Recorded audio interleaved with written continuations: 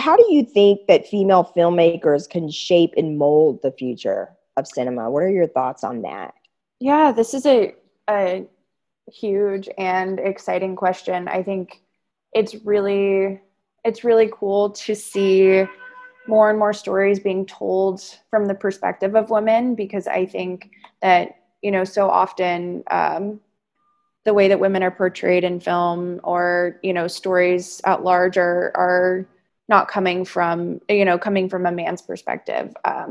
And, it's different. I think that women behind the camera bring another level of empathy and just a different perspective of moving through the world, and not having, as many opportunities in the past to have told, our own stories. And I think, there's so much more support on every level for women filmmakers, and, from institutions and festivals and producers and crew members and things like that.